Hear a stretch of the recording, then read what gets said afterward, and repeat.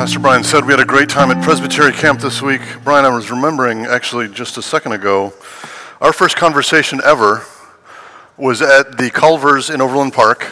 You showed up in a sport coat, which might have been the last time before you were here that I saw you in a sport coat.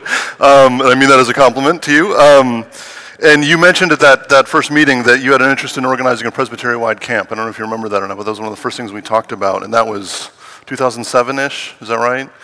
And it's been happening ever since then, and it's a joy at this stage in life, to having been a part of it as long as I have, to see now kids that were campers come back and serve as volunteers and do a bang-up job and kill it, just doing awesome, and so it's just a privilege to be a part of that. We had a great time this week.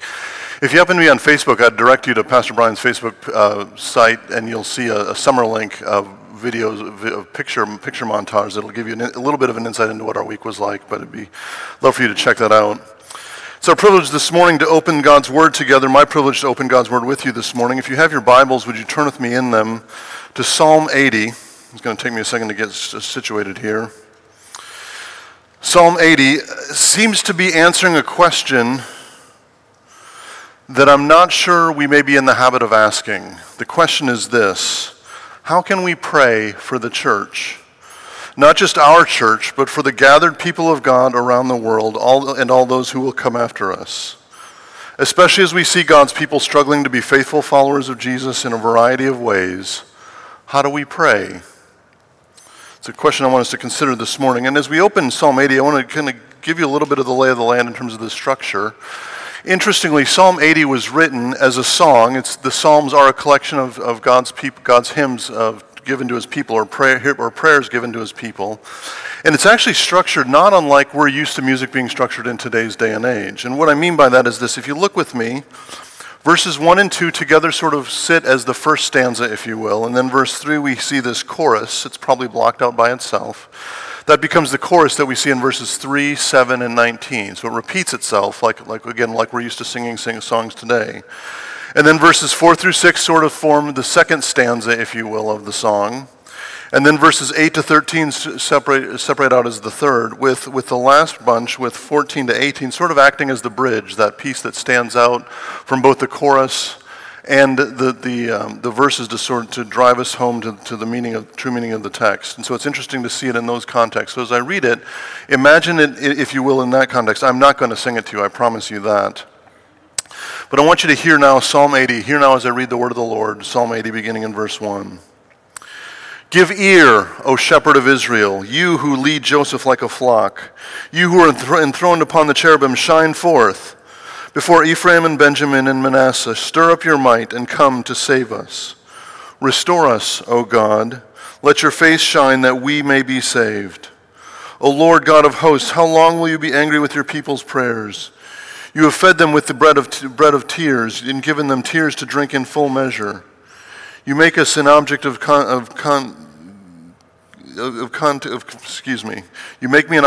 make us an object of contention for our neighbors, and our enemies laugh among themselves. Restore us, O God of hosts. Let your face shine that we may be saved.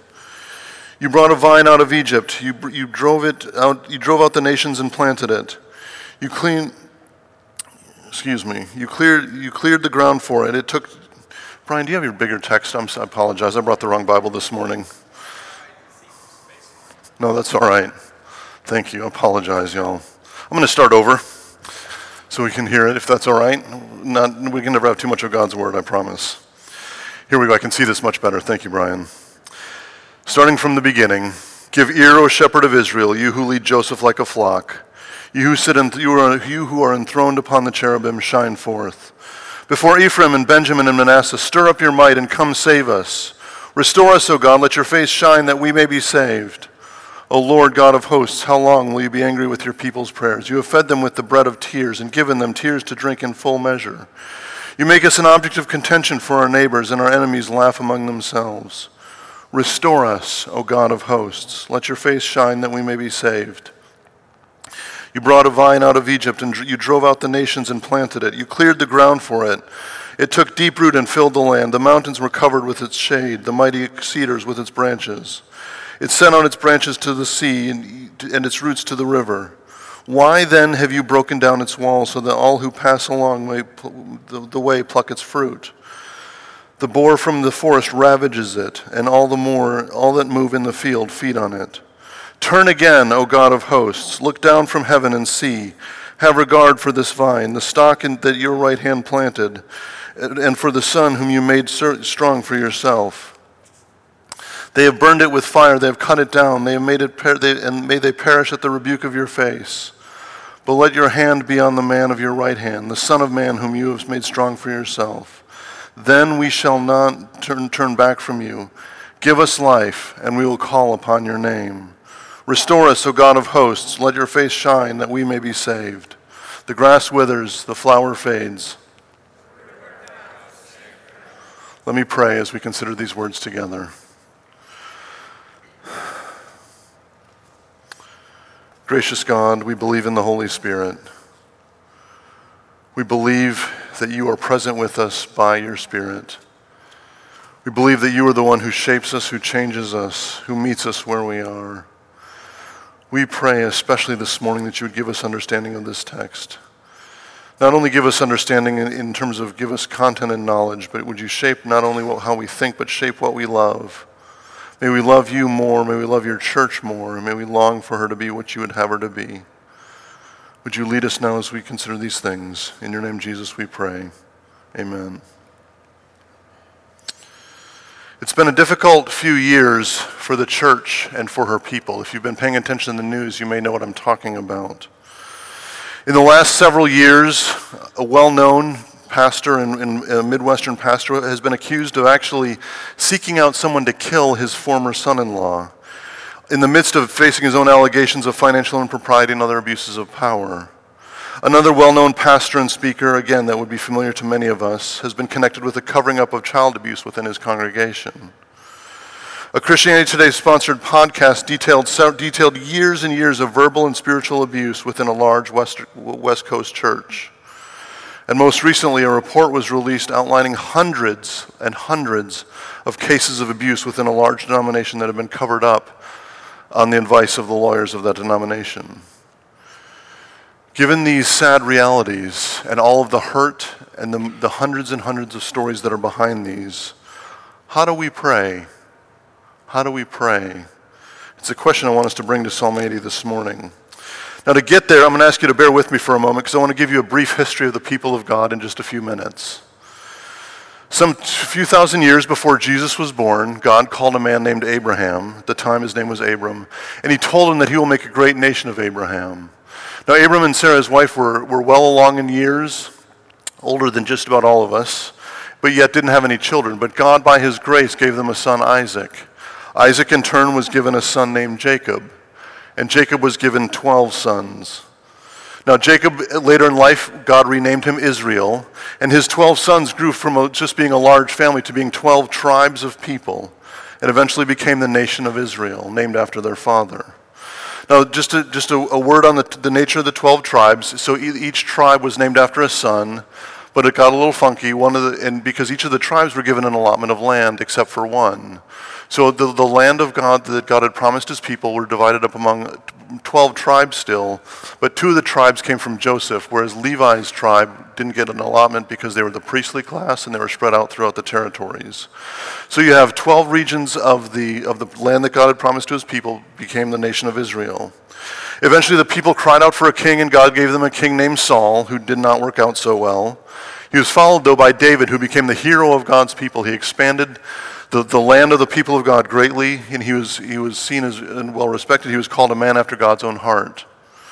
But then his son Solomon, during his reign, the temple was completed. The temple that became the center part of the worship of God's people, because the Ark of the Covenant was there, the place that was God's presence among his people, took rest in this temple.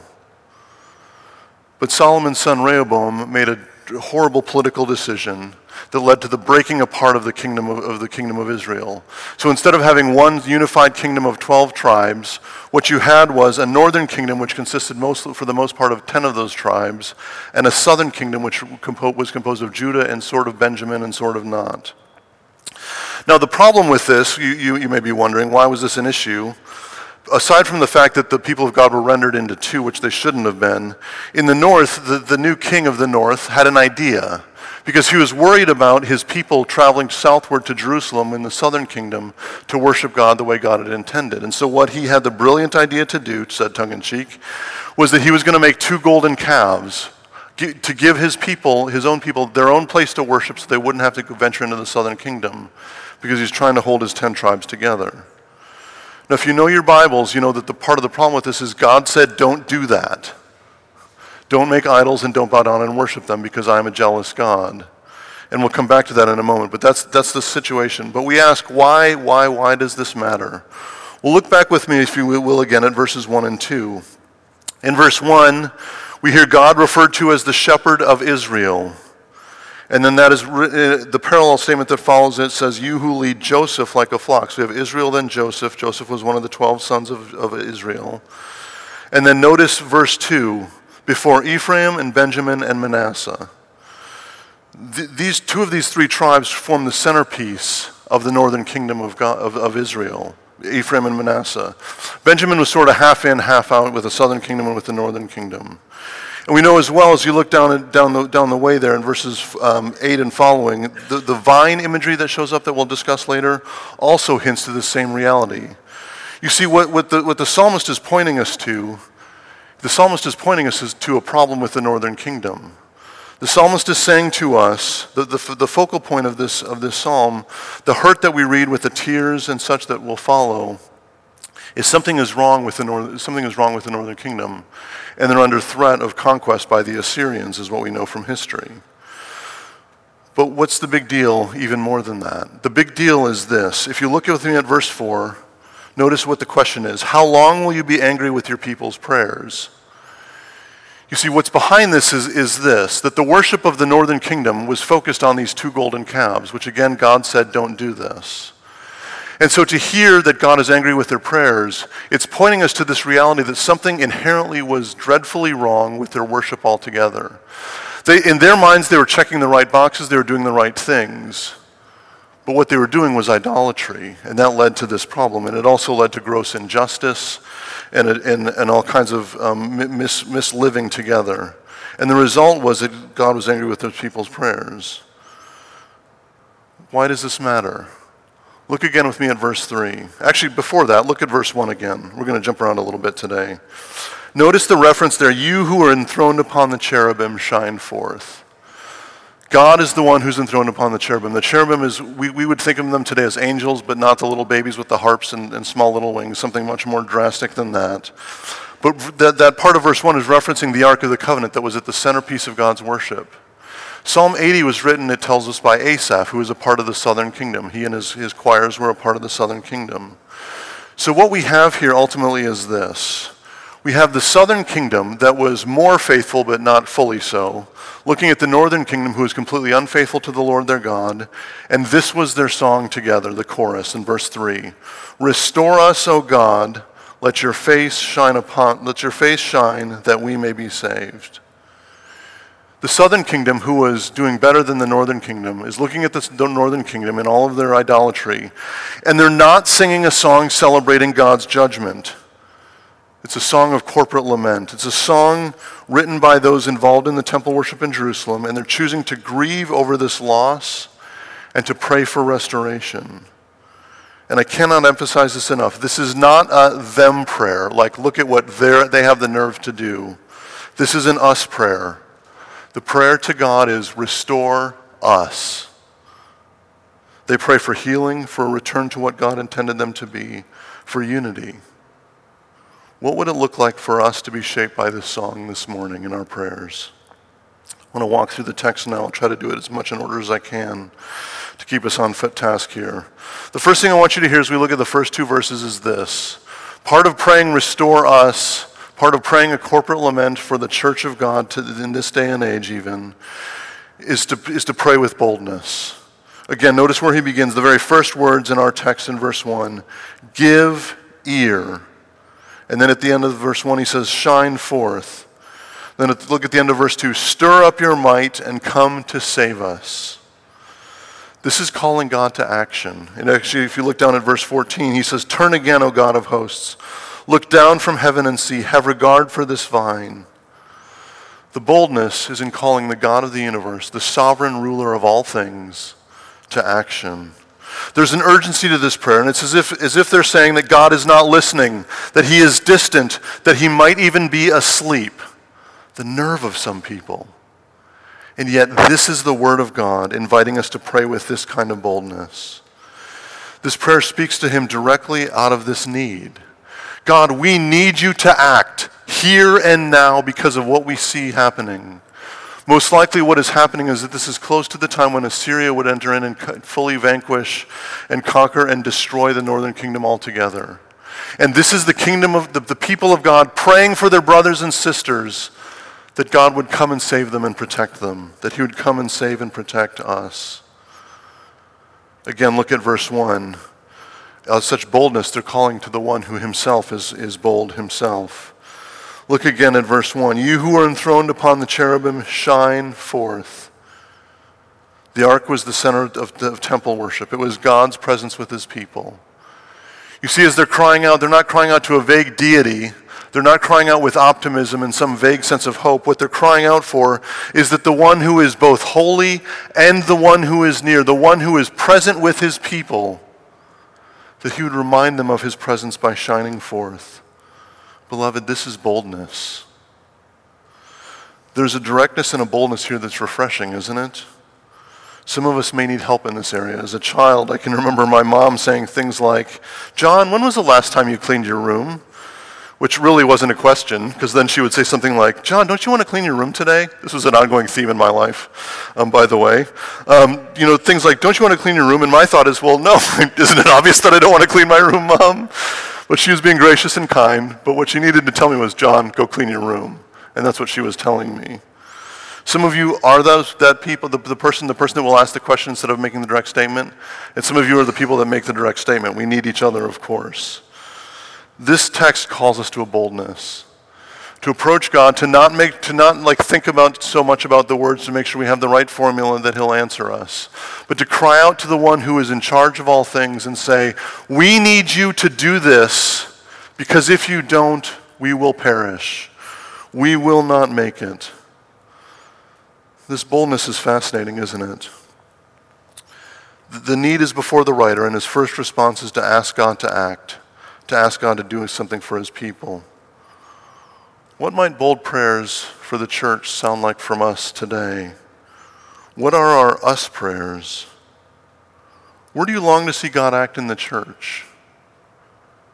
Maybe we need to pray as we look around us and see abuse of power and misuse of the word of God. Maybe we need to pray, God, would you help us live more faithfully in the gospel? Would you give us a greater sense of our sin and our need? Would you give us a greater urgency to forgive, to confess, and to find reconciliation with one another? Would you lead us to places of rest because we're so tired and exhausted? What do we know of God and his boldness toward us? What we know in the heart of the gospel is that God in his boldness entered into this world through his Son, the Lord Jesus, who lived, died, and rose again in our place. And he invites us in all of our foibles, all of our misspeaks, all of our uncertainty and doubt and fear. He invites us to pray with boldness, to find him, to not try to make sure we say everything perfectly the right way the first time, but to run to him out of need and to see where he meets us. Pray with boldness, beloved. As we look at verses 4 to 6, we also hear that I want us to hear the direction that God also calls us to pray with great honesty. Again, look at where verse 4 begins. I've already read it a few times this morning, but look at the middle of verse 4. He says, O Lord God of hosts. He's addressing the Lord, the covenant God, the God with his armies in tow. And this is what he says next. How long will you be angry with your people's prayers? The honesty is that he asks a question. He invites us to ask our questions of him. He writes, how long? You know that question because this is the spiritual version from the backseat of the car. Are we there yet? Are we there yet? Why is this taking so long? This morning it's why is the power not back on yet? How long must we wait? Because that's what we're doing. This is fresh on my mind after driving to Florida and back with students a few weeks ago, not because the students were obnoxiously asking, are we there yet, are we there yet, are we there yet, but because the trip back that we were hoping to make in one day turned into two. And for some of us, it turned into a flat tire, and a few of us, it turned into an unplanned hotel stay. This is the nature of traveling in weather and traveling by vehicle. How long, how long, how long? It's an honest question, though, isn't it? Because it speaks into our reality, because time is a real thing. We have to wait for most things in life. Some of you are still waiting for things in life. And others of you can testify to us that, yes, it's worth it, but it will take a long time to wait. But later in the song, the writer asks why as well. Why did you break down the walls, he asks. These questions don't receive answers in the text. They're not smoothed over, they're simply left hanging for us to ask ourselves. They're part of groaning over what is lost in this world. But look with me at verses 5 and 6 and see what else this honesty calls us to. You have fed them with the bread of tears, he writes, and given them tears to drink in full measure. He's essentially saying, you've given us buckets of tears to drink, and that's what we have to live on. It may sound indulgent or self-absorbed to us, but there's a freedom granted here to express this, to acknowledge we are grieving because we hurt, and all we have is our tears. What we have is our sadness to bring to you, O God. Beloved, this is honesty. But notice in verse 6 where he adds to this. He says, you make us an object of contention for our neighbors, and our enemies laugh among themselves. Things have become difficult for us with our neighbors, he writes. And it's possible that even here that it's some who aren't responsible for the specific behavior that's being concerned about. They're saying, look, because of you by reputation, we're connected with you, and our neighbors are a problem for us. And he mentions laughter. It's not a sitcom laugh track. It's the laughter of scorn and derision, the laughter of mocking at God's people for following God and trusting in him with all the trouble that they face. He invites us to express our hurt. Beloved, are you honest with God and with his people? Are we as a church honest about our questions? Honest about experiences that are so real for us? What questions do you have this morning that you need to ask? I invite you to ask them. I hope you hear that from this pulpit a lot, because I know that I do. You need to know that if you have questions, we need to wrestle with those together. It's part of our responsibility as God's people. What are the questions that you have asking? Is God real? How do I know that God's real? How come God isn't answering my prayers? What do I do with all of the cultural things that are around me that I don't understand, I don't know how to respond to? Let's ask those questions together with great honesty. What experiences do you need to give voice to? Do you need to acknowledge to God and to admit to those around you? What are the parts of your story that are secret, that are hidden, that we wouldn't know about you if you wouldn't tell us, but we desperately need you to tell us? About crises of faith, about lost jobs, about getting fired, about being ashamed and embarrassed because of your sin. We actually need to hear those stories for one another because we're all feeling them too, with you. What would it look like for us to pray and seek God with honesty?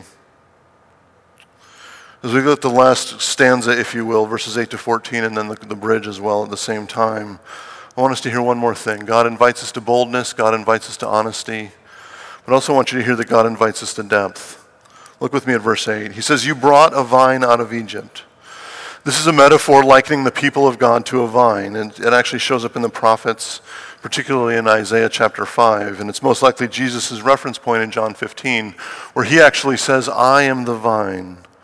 But notice what he does with this in this section. First of all, look at verses 8 to 11. You brought a vine out of Egypt. You drove out the nations and planted it. You cleared the ground for it. It took deep root and filled the land. The mountains were covered with its shade, the mighty cedars with its branches. It sent out its branches to the sea and its shoots to the river. This is an appeal to God's past work, isn't it? God planted and tended this vine, doing everything he could so that it might flourish in this environment. And beloved, that's exactly what it did. It grew and grew and it spread and spread. And so by the time we get to verse 12, why is an honest question in light of this? You see, the writer is appealing to God's commitment and his faithfulness to his people, to finish what he has started among us and among the church and among his people. It's an appeal to God's past and present work. If you look at verse 15, he speaks of the stock of your right hand planted, the son whom you've made strong for yourself. Again, this appeal to what God cares for, what he's concerned about. But look at verse 14 and 15, verse 14 where he appeals more directly to God's compassion. He says, "Turn again, O God of hosts, look down from heaven and see, have regard for this vine." What he's doing here is he's doing something really fascinating. If you see the word there, turn again, in Hebrew it's the same root word that he uses restore in verses 3, 7, and 19. He's making a connection point, but he's giving a further explanation. What he's crying out is that God would turn again and have regard, that he would care for what is so dear to him, that God would see what's happening and not just have more information because God doesn't need more information, but the implication is that God would act on behalf of his people for what he values so highly. But then look at verse 18. We see also an appeal to not only to God's past work and his compassion, but we see an appeal to our need. Verse 18 reads this, "Then we shall not turn back from you. Give us life, and we will call upon your name." This is an acknowledgement that the people have turned back from God. It's an acknowledgement of their rebellion. This is not God's people striking a deal, like if you do this, we'll do this, and everything will be happy, we'll meet in the middle, we'll be even. This is the people of God crying out for their needs, saying, "We need you to give us life, because you're the only place that we're going to find true life and true joy and true happiness in this world." You know what this is? Beloved, this is repentance. This is the people of God admitting their need and turning to God in order to seek change, because that's the only way that it will come about. Our shorter catechism, one of the question in the late 80s says this: repentance unto life. Repentance is a saving grace, whereby a sinner, out of a true sense of his sin and apprehension of the mercy of God in Christ, doth with grief and hatred of his sin turn from it unto God, with full purpose of and endeavor after new obedience. I know those are some strange words and there's a lot there. But what I want you to hear this is repentance is turning from your sin, not to the right path. It's turning from your sin to God, who will set you on the right path. It is not you fixing yourself. It is not you taking care of business, because you will not be able to do that. Repentance is knowing that God is merciful, resting in the mercy of God, and turning from the illusion, the idolatry, the sin, the lust, the anger, the pride, the arrogance, and everything else that we love about ourselves, turning from all of those things to God himself, to the only one who can deliver us and give us life.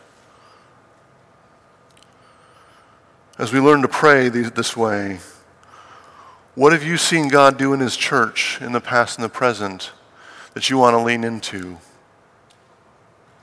It may be your own story, which sticks so vividly in your own mind, but the way that God took you from one place and brought you to another place and is changing your life.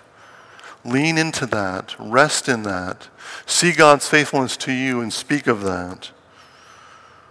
Where do we need to seek his compassion? You may be the one feeling like you don't belong this morning. Imposter syndrome is a real deal, isn't it? You're sitting here thinking, I hope they don't find out about my week this past week. I hope they don't hear what I said to my kids this morning on the way to church. We need to know that, because you need to know that God is compassionate. And together we need to lean in God's compassion. For abuse victims and for those perpetrators of abuse, we need to know that God is compassionate, that he is merciful, and that all who call out to him in need will find him and will be responded to. What does repentance look like for you? Where do you need to learn to repent? God invites us to pray with depth. Beloved, what it comes down to is this: God needs to be the solution, because you and I are thoroughly the problem. And so this prayer, with increasing intensity throughout the verses, cries out to God. In fact, if you look with me one last time at the chorus, look at verse 3. "Restore us, O God, let your face shine, that we may be saved." Let your face shine. We need your delight. We need the light of your holiness to shine into the darkness of our lives, because we can't see. But then look at verse 7. "Restore us, O God of hosts." O God, you who lead your army in victory, restore us, he prays. Let your face shine that we may be saved. And then look at verse 19. Restore us, O Lord God of hosts. Let your face shine that we may be saved. He adds the word Lord there with small caps. The covenant name, Yahweh, the actual name that God gave to his people. When Moses was called to lead his people out of Egypt, and he said, who do I tell him sent me? Tell them I am sent you. Tell them Yahweh sent you. This is God giving us his covenant name, his name that is his pledge of faithfulness to his people to deliver them from all of their sin and slavery. This is what is before us. This is what our prayer is before us. But we know the unsatisfaction of living in this world, don't we? Because we're still asking why. We're still asking how long. But notice one last time. Look at verse 15. We read over it quickly earlier. The stock that your right hand planted, and for the son whom you've made strong for yourself. He speaks of the people of Israel, even the wayward northern kingdom, as his son. In fact, in Exodus chapter 4, as he's calling Moses to lead his people out of Egypt, he says, then you will say to Pharaoh in verse 22 of chapter 4, thus says the Lord, Israel is my firstborn son. And I say to you, let my son go that he may serve me. If you refuse to let him go, behold, I will kill your firstborn son. And that's exactly what God did. But then in Hosea chapter 11, written hundreds of years later, the prophet writes these words, when Israel was a child, I loved him, and out of Egypt I called my son. The more they were called, the more they went away. They kept sacrificing to the Baals and burnt offerings to idols. God called his son out of Egypt. That verse familiar to anybody? Matthew chapter 2, Joseph and Mary were warned in a dream. Joseph was warned in a dream that Herod would try to kill all the young males born in that time period, in that reign. And verse 14 of chapter 2, he rose and took the child and his mother by night and departed to Egypt. And then verse 15 says this, and he remained there until the death of Herod. This was to fulfill what the Lord had spoken by his prophet. Out of Egypt I called my son. You see, in all of Israel's disobedience and all of their faithlessness and idolatry, they would never be enough. They would never be the perfect son that we all would long for. But that perfect son would come one day to make all things right and all things new. And we await him together today. We still today ask why and how long. But we know there will be an end to our questions. Because one day that son who is called out of Egypt will come back and make all things new. Beloved, the invitation is to pray together. Restore us, O Lord, that your face might shine upon us, that we might be saved. Let's pray. Father, in our need, in our hunger and our thirst, in our weariness, we cry out that you would restore us. We pray that for ourselves. We pray that for your church. We need you to act, and we pray that you would do that. In your name, Lord Jesus, we pray all of this. Amen.